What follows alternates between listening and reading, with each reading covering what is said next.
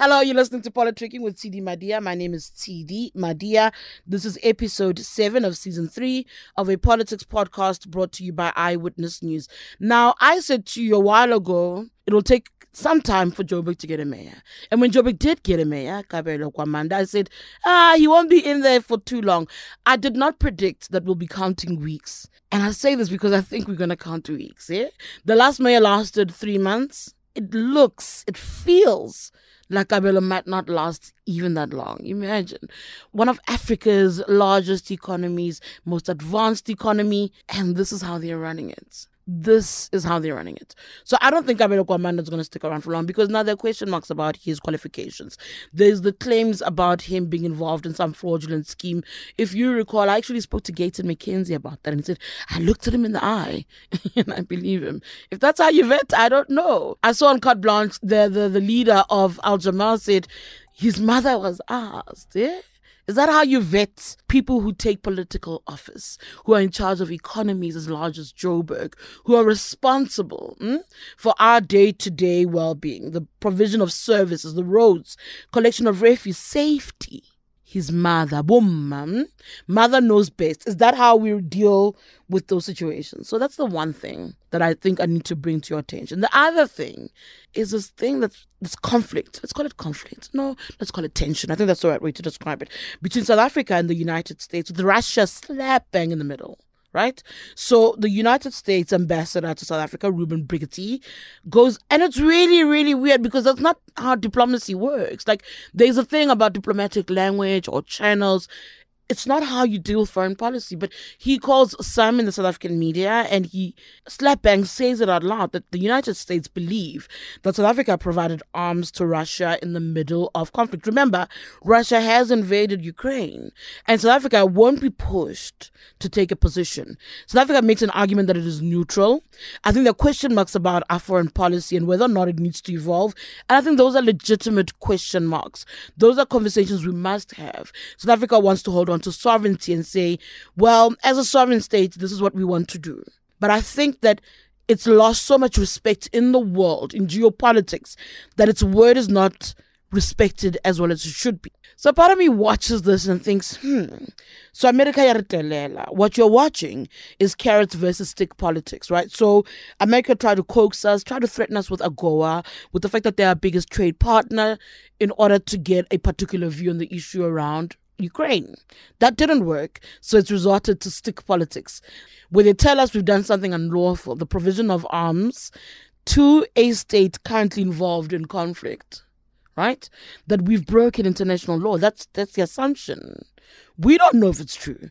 And with all of this, there's a question mark around Lady R, a vessel that docked in Simonstown sometime last year in the cloak of darkness where things happened in the dark. It doesn't help that our government then responds by going, we'll launch an investigation. It's either you did it or you didn't do it. It's also very simple. But I also think when I watch this play itself out, I think, America thinks it can coerce us. But I also don't know if America understands how South Africa feels about America. South Africa is never going to love America. Yes, biggest trade partner, I understand that. Economically, where we are, we need them.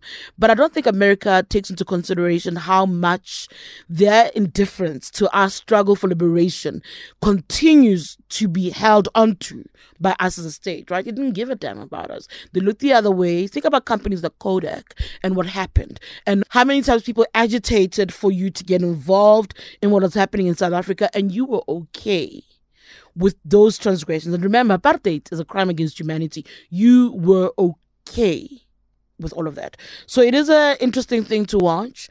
I've spoken to some on the American side of the saga and they simply said, look, we consider this matter closed. We've moved on. But we haven't moved on.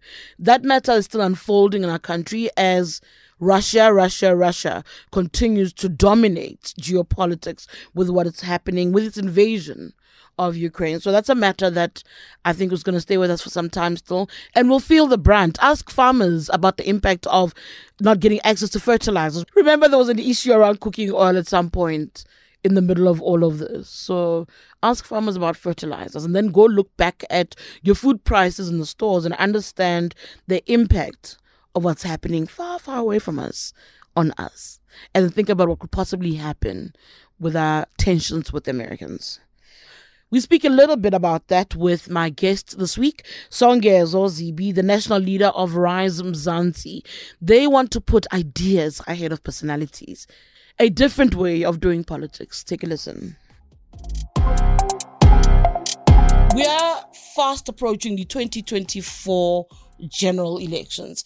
There will be a lot of players that flood the market searching for you and I's votes, right? And we are in a strange position in the country where we don't know where to go. The country is not in a good space. I always say to people, if the status quo works for you, fantastic. Continue, go along. But if it doesn't, you've got to then do the work, right? In order to see the change. So some people have taken it a step beyond just wanting to vote differently. Some people have taken the step to make themselves that option. That's what I'm going to be talking about today with my next guest. I'm going to now welcome Songezo Zibi. You're called the national leader. I'm called the national leader.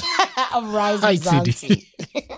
A new player that'll be asking for your votes come 2024. Songezo, thank you so much for making time to chat to us. It's been a long time coming. Thank you so much. Thanks for having me. I want to start this conversation by taking you back to this one tweet. Every time I see you, I always think back to this one random tweet. You posted this in 2021 on the 17th of November. Do you know what I'm talking about? No, I post too many tweets. I'll take you there. This is the tweet you put out. You said, to SA's professional and working classes, we must never allow ourselves to be in a position where we are hosting Twitter spaces about why neighboring countries aren't letting us in. We must fight to the death of our country. We must not be complacent. Do you remember that tweet? I remember that. It was following a spaces, because I also followed the spaces where Zimbabwean nationals were really angry about issues in South Africa, saying, but we helped build South Africa. Yeah. And immediately after that, I then saw this and I thought, I had a very similar feeling after listening to that spaces where I don't want to gravel anywhere else. But what's also followed in your journey was the book, The Manifesto, which speaks really to the so-called middle strata. What are we doing? The so-called professional class. What are we doing in this country as we're watching the country deteriorate? And then what followed was Rivonia Circle, a think tank that you were a part of. You're also leading. And I think you did, a year's worth of work in essence with Rivonia Circle. And then about a few weeks ago, last month sometime, then came the launch of Rise Mzansi. Yes. So there were particular steps. That's why the tweet stands out to me, is that there were particular steps in your journey following that tweet that one particular day. Let's talk about when you made that tweet, what thoughts were going through your head from the tweet to your thoughts that were penned in the book to where you are now. So, Tshidi, I just listened to a space, in fact, remember these spaces would go on for 7 hours about Zimbabwean immigrants in South Africa and whether they should stay or not and whether we should chuck them out and that sort of thing. And Hopewell, Chinono, the journalist, would host some of them and they would go on and on and on forever. And I would spend like an hour or two listening during the course of the day in total. And it just struck me that we must just never be in this position where we are fighting with people in other countries about why we should stay there. Our country is wonderful. It's got great potential. We must just fight for it. I don't want to go, or my kids to go to another country and have to explain their existence there, ever. But that means getting involved in politics, unfortunately, which is what Zimbabweans didn't do, by the way. A lot of Zimbabweans left Zim. They are doing awesome in the US. They're doing awesome in the UK. They're doing awesome in Germany, in South Africa, and so on, everywhere except Zimbabwe. And that is a problem. How do you still hold on to that? I want to stick it out and fight. It is increasingly difficult to see where South Africa can go. You know, we still talk about a lot of potential. It's very hard to hold on to that potential in the face of things that happen on a day-to-day basis in this country. Sure. Tshidi, you see, I don't think I've got a choice. So I don't have a grandparent who was English or German or whatever. I don't have those, but I think I've got a choice. I can't apply. That's the first thing. The second thing is, even if I could leave, which I could, by the way, I had to make a choice, by the way, in around 2020. I had got a job offer in the US, and I then had to make a decision about whether I take such a job offer or I don't. And I decided not to, and stay on and try and make South Africa great. And so I think from then on, it just became clear to me that if I've chosen not to go anywhere, then I can't sit and tweet only. It's not gonna get me anywhere. Let's speak about the launch of Rise Mzansi. It's been a few weeks really since that particular launch. How has it been going for you as a team? What are your observations in terms of people's responses to your existence? Tshidi, let me start about the reaction. It's been really awesome, really. It really has been. It really has been awesome. There's even a group in Umlazi that has composed a song about Rise Mzansi, a group of young people. No, it's really been awesome, by the way. We don't have enough people to go to all the places that we get invited to come to now, right? Which is a nice problem to have. But I must also say that it is really hard being a politician, I must tell you, because firstly you have to accept that you are one. And I don't think I still quite have internalized that I am now a politician. You are one of them. Yes, I'm one of them now. Yeah, I'm one of them now. And speak about how they lack integrity, they lack honesty, You're one of them. I'm now one of them. My colleagues, most of whom have not been politicians before. Only Makashule Ghana has been a politician before, nobody else. And so all of us are getting used to this, but the only thing that's driving us is that we have made a choice to try and do something great about the country. And we're going to figure it out as we go along. And the people that come into our universe are going to help us get there. You don't have much room in terms of elections. You wear t-shirts that have slogans. 2024 is our 1994, which to me communicates your understanding of how important the upcoming elections are. So you don't have a lot of time to figure it out. You must do it ASAP. No, sure. I mean, we are figuring it out every minute. But as I say, look, I mean, if I said to you, we know exactly what to do 100%, we're getting in there, we're better than the pros, I think listeners will roll their eyes and say, what's this guy talking about? So when I'm saying we're figuring it out, it's an honest statement. I think we must be honest that as talented as all of us in the team are, the reality is we're getting into a professional political space and we must be prepared to learn. It's really important that we do that. And that's what I mean. The second thing is that we're trying a different brand of politics to what is in place. And that also requires learning, not just for us, but for everybody else, because we give people an opportunity to speak a lot more and for us to listen a lot more and then articulate what has been said in a way that turns into a political plan or a political pathway for people. That's different to what people are used to, and it can be hard when you're doing it. Let's speak about what it is that you are hearing from the people. I know that you've gone to some, as you said, you can't go everywhere, but you've gotten invitations. You also, when you launched, had particular areas you wanted to target immediately. What are the messages that you are understanding? What do people want to see as far as the political landscape is concerned? Or the country, rather? So the one big thing that stands out is how dejected people are about politics. So what happens is they come to the meetings, they participate, and at the end of the meeting, they usually say, guys, please just don't hate us. You know, we've been given hope before. We love what we're hearing. But what typically happens is once we've fallen in love with you guys, we vote for you, then the people never come back. We love your story. We love how you do things, but please don't hate us.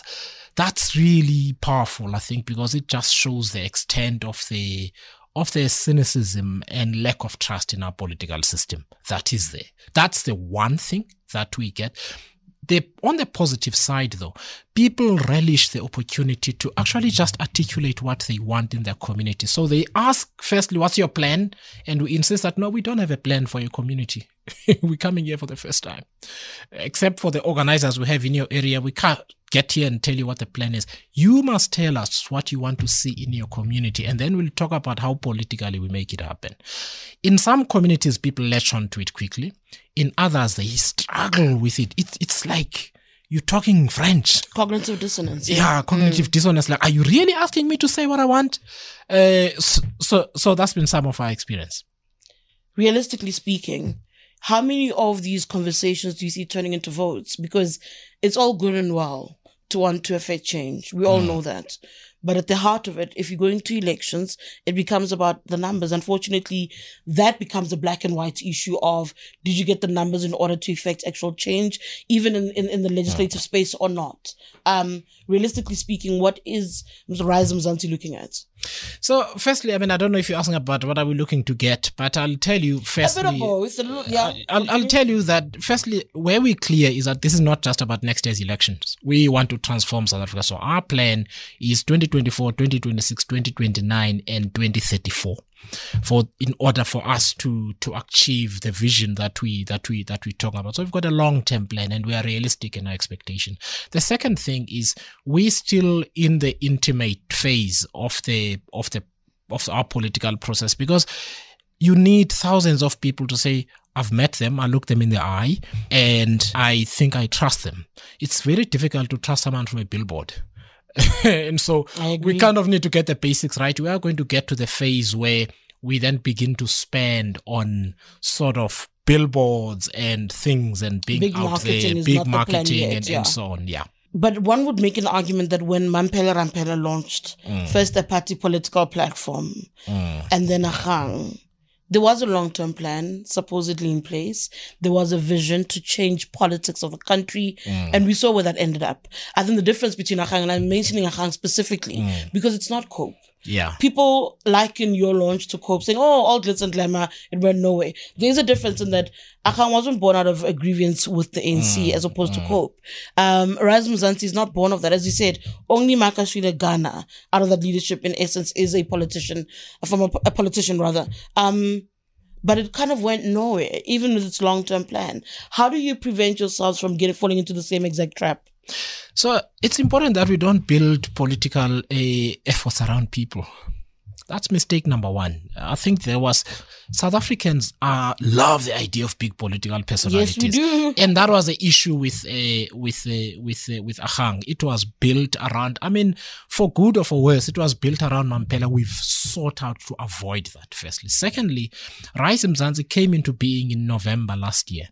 What we set out to do was to try and build networks of activists across the country before you launch, because if you make a big announcement and then you say, please come one, come all, you get a whole lot of people who have grievances elsewhere becoming part of your thing, and you can't give it an identity and a political culture and so on.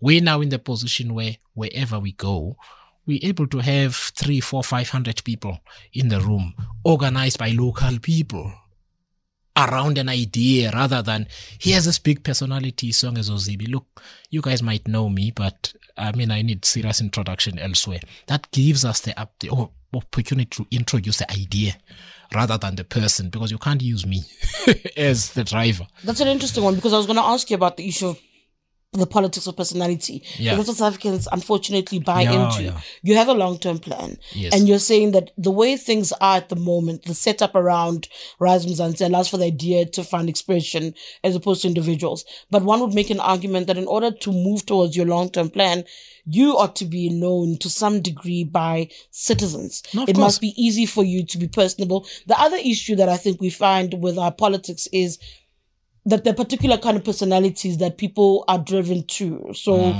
people who are populist, who are outlandish, are people who capture audiences much faster. You aren't necessarily that. In fact, there's a conversation around Rise Mzansi, or is it something you said at the launch about seriousness, bringing seriousness back in South African politics. South African politics has become quite gimmicky. And that's how kind of what popularity is built on to a degree. So how do you then navigate that? Even for that long-term plan, mind you. So I think it's about the issues that we take up, how we take up those issues. So let me give you an example. Friend of mine, suggested that we go and lay a missing persons report at Rosebank Police Station because our president is missing in action. Now, that would be ha ha ha funny, travel a lot on social media and so on, but it's a gimmick. It's not a real thing. So we avoid those kind of things where you engage in politics of gimmickry. What we'll start seeing us doing is picking up issues. So the mental health issue I spoke about, the issues of disabled people. Let me just give them a little bit of understanding about that mental health issue. Yeah, we were talking offline speaking about how a lot of the conversations we've been having with citizens around the country is that mental health is a big issue. In areas that are not necessarily affluent, they are concerned about their well-being from that space. Yeah, exactly. So issues like that, disabled or differently abled South Africans or South Africans with disabilities, oh my goodness, I cannot believe how blind I have been to the issues that affect them, that affect their families and so on. That's another example. And then people raise other issues like the plight of single mothers, in particular black single mothers, the struggles that the family courts which basically don't work, the absence of tax arrangements that recognize single parent issues, especially black, especially single mothers and so on. There are issues which are not regarded as political. Our ethos is the personal is political. And if there are no political solutions for things that deeply affect you personally, then politics probably doesn't work for you or for millions of people. And that's how we're going to bring the seriousness into it. Let's speak about your tagline. I mentioned it earlier. 2024 is our 1994. I think South Africa's democracy will be marking 30 years when we go into our next general polls. Speak to me a little bit about how you came up with it. What are you saying to us? What are you trying to tell us as the voters, as the electorate in this message? So a lot of the things that we talk about, or some of them, are very organic, by the way. So 2024 is our 1994, preceded Rise Mzansi, believe it or not. One of the guys in our team, Tebo Khomowalusi, started printing these t-shirts that said 2024 is our 1994, and he articulated what that means. It resonated with all of us because basically after 30 years, we need to make some big decisions about what the next 30 years looks like. Otherwise, the next 30 years is going to look like no electricity, no jobs, a lot of these things. That is why 2024 is so important. People don't have to vote for Rise Mzansi, but my goodness, just really, really reflect about the impact of the political choices that you make next year, because it's make or break. You know, so South Africa's got this weird obsession with former liberation movements. Of course, our governing party is a former liberation movement, the longest standing on the continent. I've always had this theory, and it's not my theory, actually. It's actually just there on paper, where liberation movements die, and they die in a spectacular fashion. And what I think we're watching is actually the ANC's death. That's taking a very long time, but that is what we're watching. So there's this weird obsession with liberation politics still, struggle politics still. How long do you see that shaping our picture? You speak about the importance of shaping up the next 30 years. They are dealing with a younger population. However, in our language, in the political space, in our language, in our traditions, we're still very much rooted in struggle politics. We're even seeing younger parties adopt that culture of struggle politics, language, and the likes, even though they're in the now. How long do you foresee that being part and parcel of who we are? How do we even move away from it? Can we? There are two things that will happen. One of them will happen. Either there will be an orderly, semi-orderly, gradual shift away from that kind of politics, or we're going to have utter chaos and destruction and violence, because people have reached a boiling point where it basically is this far and no further, and we will enter a level of hostility towards liberation politics, which is driven by the material conditions on the ground for a lot of people. I don't think we should get there, because that can be destructive on its own. What we're trying to do is to facilitate that evolution away from old politics into a new progressive politics. Tshidi, you know, the 1985 version of wokeness is not the same as what we have now. Come on, serious. You know what I mean? The word misogyny when I was in high school was not there. I learned it when I was working already. And thank goodness for that. You know what I mean? So we kind of need to move towards a new progressive politics. And that's what we're trying to do. And hopefully it will be highly successful. How would it then navigate issues like the Russia versus US debacle that we're dealing with at the moment around Lady R, whether or not South Africa did supply arms? How do you then approach issues like that in the world of progressive politics of Rise Mzansi? So let's simplify it, actually, not even talk about progressive politics. It's unlawful. in terms of laws passed by parliament to ship weapons to any country that is involved in an armed conflict. That is why South African soldiers are always wearing blue helmets in these countries, in peacekeeping missions and so on. There's something called the National Conventional Arms Control Act. It says we may not do it. The fundamental issue is not whether Brigitte, the US ambassador, was intemperate or so on. The question is, did something unlawful in terms of South African law happen? Our government is saying we don't know. That's the answer. That's why there's an inquiry. That's the unacceptable answer. That's the unacceptable answer. They're saying we don't know. You're like, what? You don't know? In a premier naval base, South Africa's only proper naval base, you don't know what happened with a large ship that was here for 2 days? You don't know? That's the problem. And the problem with the politics of drama and gimmickry is that not many people have spoken about that. It's like that law doesn't exist because everybody is engaged in the theater. But that's the fundamental question. That actually there's a law. But I also want to gauge your thoughts on the issue around Russia versus USA. USA is your largest trade partner. Yes. Russia, you've got alliances towards it based on history. Yeah. What do you then navigate? Is there still room for that? No. When you look... No. There's no room.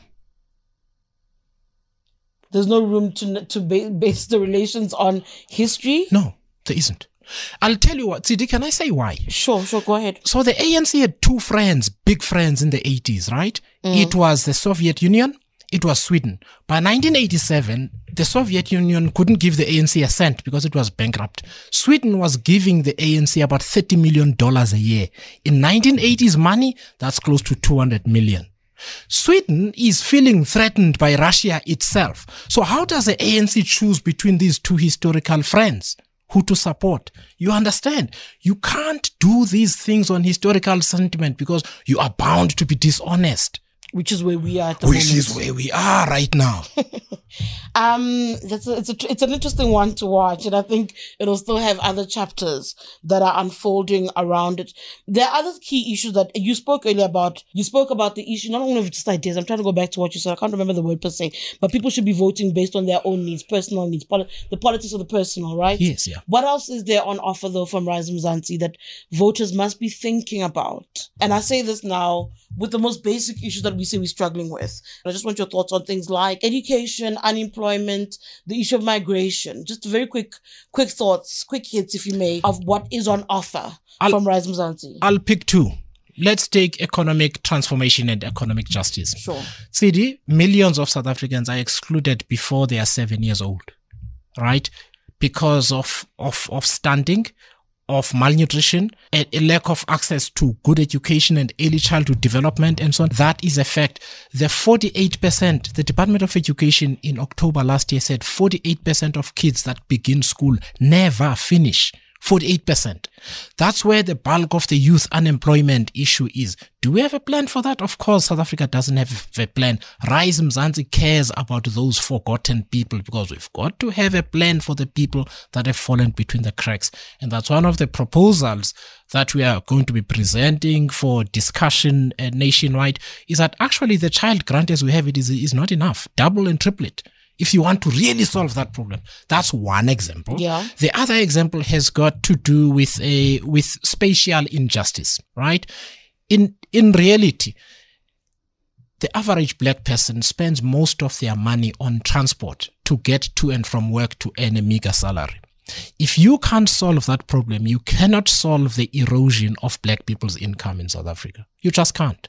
So you need to have a level of understanding of the struggles that people have on a day-to-day basis and have the solutions that are going to solve the problem now and in the long term. So I hope with those two issues, Tshidi, I've given a sense of our general approach to the kind of things that affect people on a daily basis. Should we look at Rivonia Circle as Rise Mzansi's race relations? I think the DAs and the relationship it has with the IRR, right? Interesting example. Is it yeah. Should we be looking at it that way? Because I've been making an argument, and some will tell you that I compare a lot of what I see with in that space with what I see at Prime Media. So Prime Media Broadcasting is home to 702, Eyewitness News, Cape Talk, and so on and so forth. I've been saying Rivonia Circle is the mother to Rise Mzansi. It's the mother to Mbali's outfit. I think it's Ground groundwork. So I've been saying, making that argument. Is it really, is that it? Is that the same brand, same thing? You are almost correct. What we are trying to do is to create an ecosystem, to have an ecosystem of generally like-minded organization, not just these three organizations, but actually to go beyond that.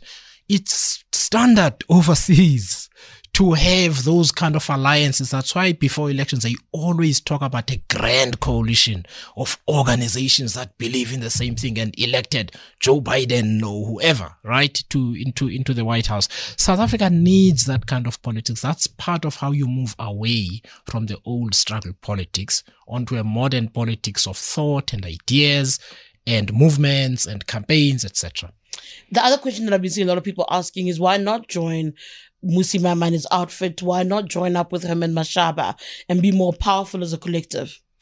So him and Mashaba talks about the death penalty as an example. Let me just give you one example, a fundamentally important issue. Okay, we don't even want to go there. Death penalty, no. We have a constitution, it says no death penalty. Don't start tinkering with the constitution when it suits you, because that gorilla will turn on you, because we'll want a whole lot of other things changed in the constitution. So let's not do that. That's one example. Another example that people make. So in Bosa's proposition, by the way, there is a proposition to give parents control over their kids' education by giving them vouchers. Do you know what that means? It means defunding public education. We don't stand for that. A social democratic outlook, the very basis of it, is public infrastructure and facilities accessible to all of the public. Now, people say these things loosely and say, why not join with them? Without really examining whether at a fundamental principle level, do these people say the same thing? And we don't. And South Africans can make their own choice and decide. That's a different conversation to whether you can cooperate in a coalition if there is a government. Which leads to the whole conversation around the Moonshot Pact. Had you been approached? I've been hearing a lot of weird stories around donors wanting to see all those who are opponents to the ANC coming to work together. Have you been approached in conversations along those lines, even by the DA itself? So, look, John sent me a note to say he wants to send me an email. I haven't received an email yet, so I'm assuming that that's what he wanted to talk about. But here's our fundamental principle, Tshidi. The most important coalition that we need right now involves civil society. With all of these things that we're talking about, who is managing the fallout of people with no food, with no security and so on? It's civil society, right? Only 22% of eligible South Africans actually vote for political parties, including the ANC. Isn't this an opportunity to be as inclusive as possible if we are to determine the future of South Africa at such a pivotal moment in our history? I think it is. That is where we are starting with the work that we're doing. There is no rush. The election is next year. There is a rush. But anyway, thank you so much. That's National Leader of Rise Mzansi, Songezo Zibi. A few thoughts about what Rise Mzansi is putting on offer for you and I as we head to the polls next year. And just thoughts about what South Africa needs to do slightly differently. I should have asked him about segueing from media, but he's done many other things in between. So thank you for your time, Songezo. Thanks very much, Tshidi. Thank you so much for joining us. This podcast was produced by Duduzile Masuku. My name is Tshidi Madia.